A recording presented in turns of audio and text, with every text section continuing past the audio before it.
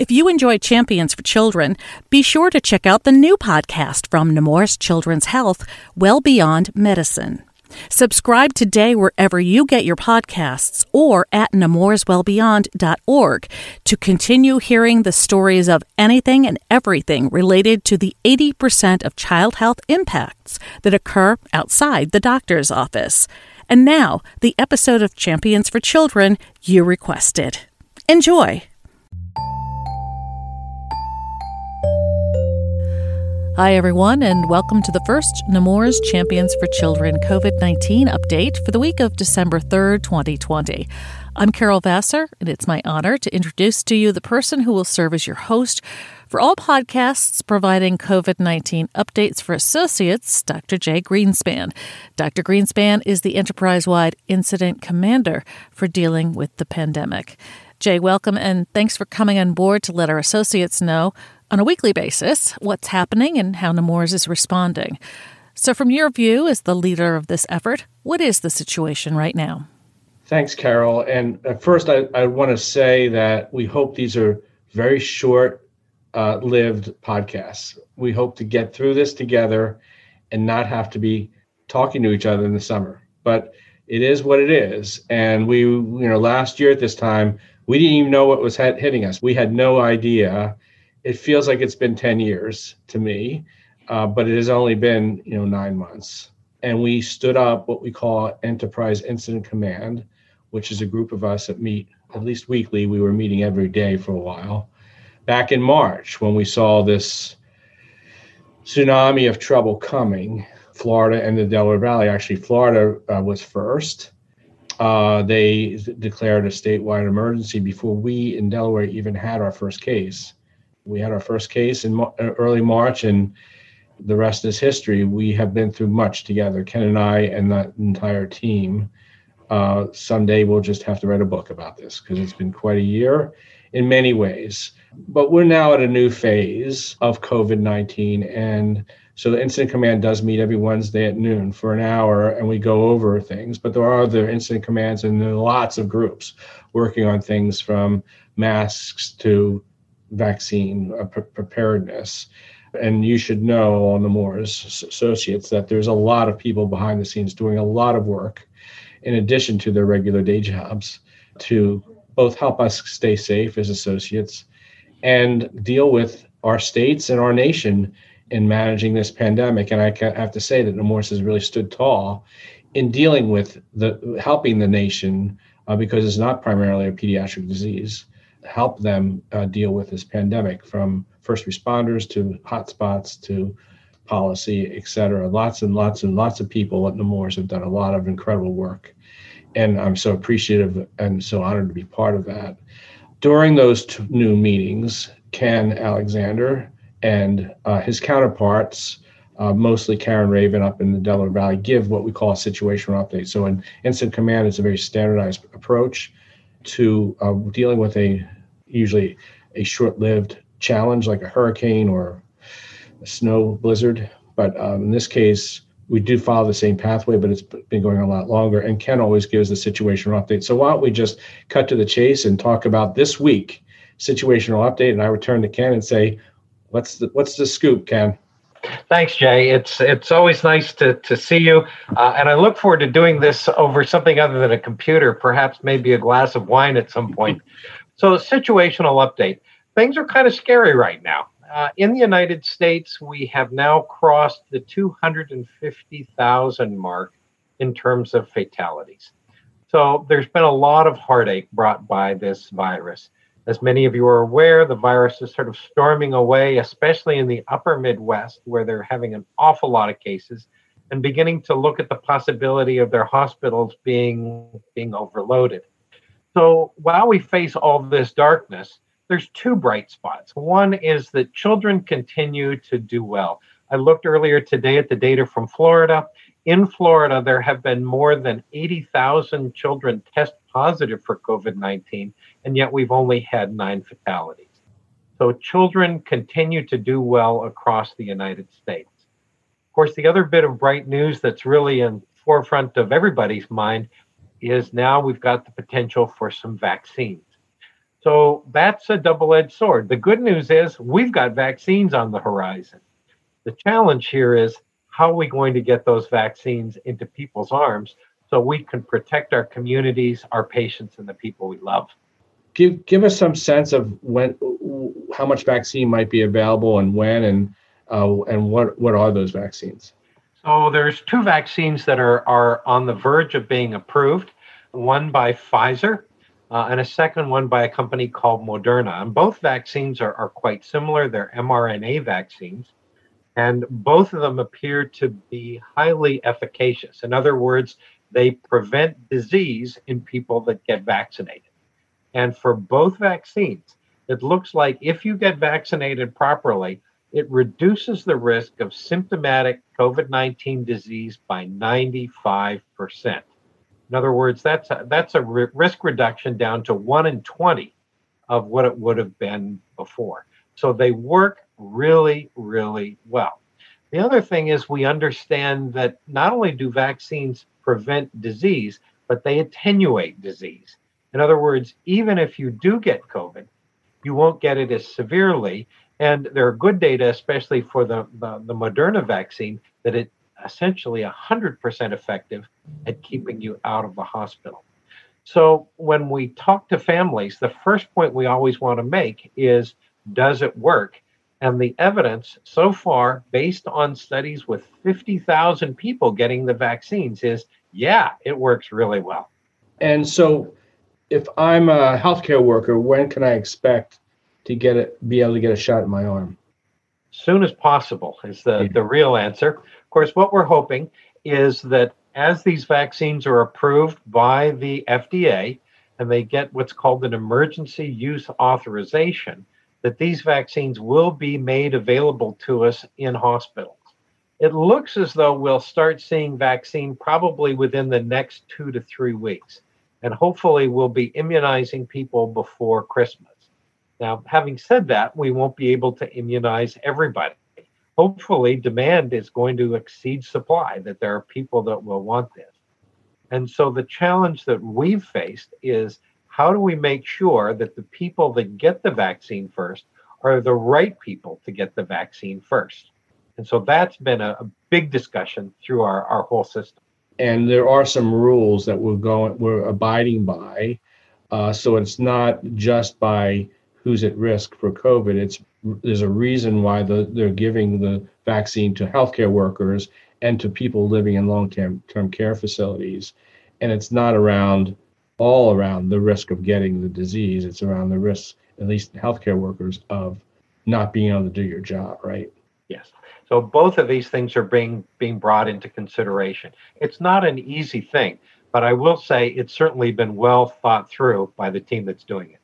Yeah. But I want people to know there's a lot of people thinking about this very seriously. Well, and I think what we can honestly say to these people, Jay, is that science is what's ruling the day here. Yeah, that's great.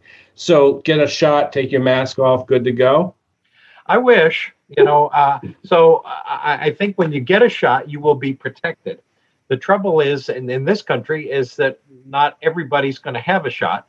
So we don't know how well you're going to be protected yet. I think that time will come, but I wouldn't be comfortable taking my mask off until roughly 60 to 70% of people have been immunized. That's a good point. And we have said, Enterprise Incident Command has suggested, that you shouldn't return to work if you don't need to be at work until the summer. We'll revisit, and that we're going to keep our masking or eye covering decisions intact for a while, right? Well, it's because what we're all about here is, of course, not only protecting ourselves, but protecting each other. That, the key here is that in healthcare, we work as a team, we take care of patients, and then we go home to families and our communities. So it's really not just about what's my benefit. It's about who else am I protecting when I wear my mask, when I wash my hands, when I socially distance, and when I take my vaccine. And I know there's some resistance to the vaccine. This is an RNA vaccine. What's our experience with that? What do you see as a risk to this type of vaccine? So these are very exciting vaccines, and this is the first time that vaccines like this have been used on a large scale in humans. They have been used in various cancer trials for treating cancer and making cancer vaccines, very well studied in animals. But in some ways, I want people to think about this as sort of the most natural form of immunization. You'll remember that the way we make proteins is we make RNA and then send it out into the cytoplasm of our cell where a protein gets made. So now what we're doing is introducing a little bit of RNA that makes a viral protein so that the body sees that and mounts an immune response. So we're not even adding an exogenous protein. We're letting the body make its own protein and then mount an immune response to that. So it's hard to get more natural than that. So Ken, this is, say the shot's available, come December 20th. Is it a one and done deal? When are we protected? I wish it were. And of course, nobody likes getting shots. Anybody that tells you they like getting shots is lying to you. But it's a 2-dose series. And the way to think about it is that you've got a primary dose that says to your immune system, hey, pay attention. And then the second dose says to your immune system, mount a big response so that we can protect. That's great. It sounds like my third grade teacher trying to wake me up in the morning. So, yeah, and I think rumor has it that the best protection occurs after the second shot. So if you get the first shot, we're going to really hound you to get that second one, even if you had a sore arm. And then hopefully a couple days or weeks after that, that's when the protection comes in. So it's not get a shot and you have protection right away. Well, better sore arms than sore lungs. Yeah, exactly. And, the thing I always tell families, I always joke with parents, only immunize the children that you love. that immunization is really a gesture of love. And this is what we do because we love our children, because we love our families, and we care about our community. So being my most esteemed, knowledgeable expert, would you take the vaccine? I would, you bet, the first chance I get. In fact, I'll be candid here, Jay. I've been trying to get into a clinical trial, but they're not terribly interested in enrolling slightly overweight white guys because they need more diversity than what I bring. And just to ask, just because we are taking care of kids, when do you think kids will get the vaccine? So the vaccine's going to be approved down to about age 16. So for our older adolescents, they'll probably be able to get the vaccine as it comes available sometime first or second quarter of next year. For younger kids, those trials are now underway. I'm guessing we'll see some information probably around September to December of next year. Now that's disappointing because, of course, we want to immunize kids. But again, the good news is the kids are doing great. Any other thing you think we should know about in terms of the situation? 2 things I want people to be aware of. The way these vaccines are being approved, everybody says, well, it's being approved in a hurry. And you're absolutely right. It's being approved in a hurry. But the analogy I want you to use is that we're using the same approval pathway, the same highway. It's just instead of driving down the road at 55, we're driving at 90 miles an hour. So no one's taking any shortcuts. The second thing is when you look at the number of people these vaccines are being studied in, each company has done trials in roughly 50,000 people, half of which are getting vaccine and half placebo. So taken together, there are 50,000 people who will have had this vaccine. So we're going to have a pretty darn good idea of the short-term safety profile. And what we know now is that these vaccines give you a sore arm and occasionally a little bit of a fever and a headache. But so far, nobody's seen anything terrible. Now, some people will say, well, what about long-term? Great question. And we don't know yet long-term.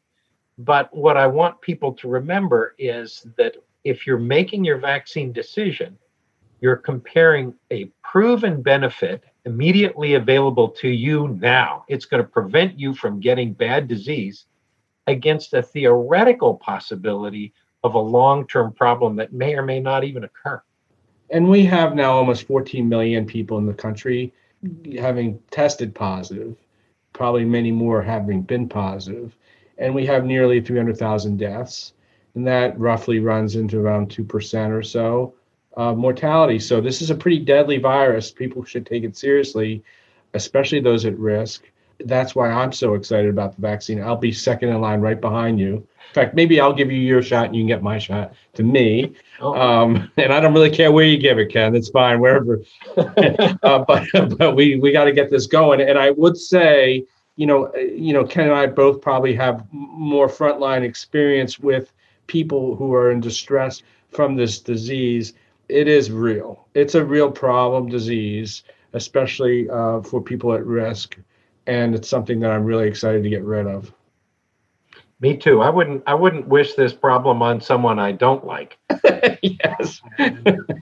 So it's tough. And, by the time we're done, I think probably 1 in 800 Americans will die of this. So if you think about adverse events with the vaccine, that's way, way lower.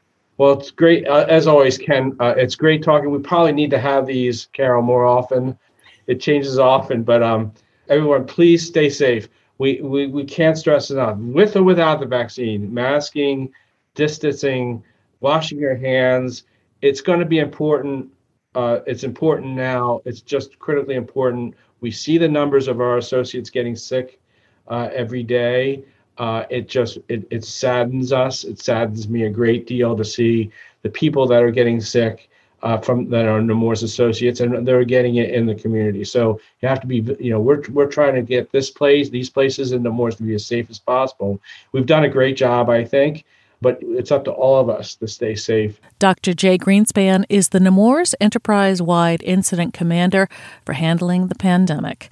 He was joined in conversation today by Dr. Kenneth Alexander, Chief of the Division of Infectious Diseases at the Nemours Children's Hospital in Orlando. Dr. Greenspan takes the reins of the podcast at a critical time with a focused mission: to communicate directly with associates about the constantly changing COVID-19 situation and how it affects you, the Nemours associate. From operational changes to rumor busting, this podcast will provide you with the most accurate and up-to-date information on all things COVID from across the enterprise, and brings it directly to you from the source. Do you have a COVID-19 question related to Nemours? Send it on over to covid19questions@nemours.org so that Dr. Greenspan and his team of experts may answer it for you. That's covid19questions@nemours.org. Don't forget, the podcast is very easy to find on the Nemours intranet, as well as Apple Podcasts, Stitcher, Google Play, Spotify, just about anywhere you get your favorite podcasts. Thanks to our production partners, Deborah Griffin and Peter Adebi, as well as the new members of our production team, Dr. Maureen Leffler and Cheryl Munn Wright. Our music is courtesy of Blue Dot Sessions in Fall River, Massachusetts. On behalf of Dr. Jay Greenspan and Dr. Kenneth Alexander, I'm Carol Vassar. Thanks for listening, and as always, stay safe, stay well, and thank you for all you do for the children we serve.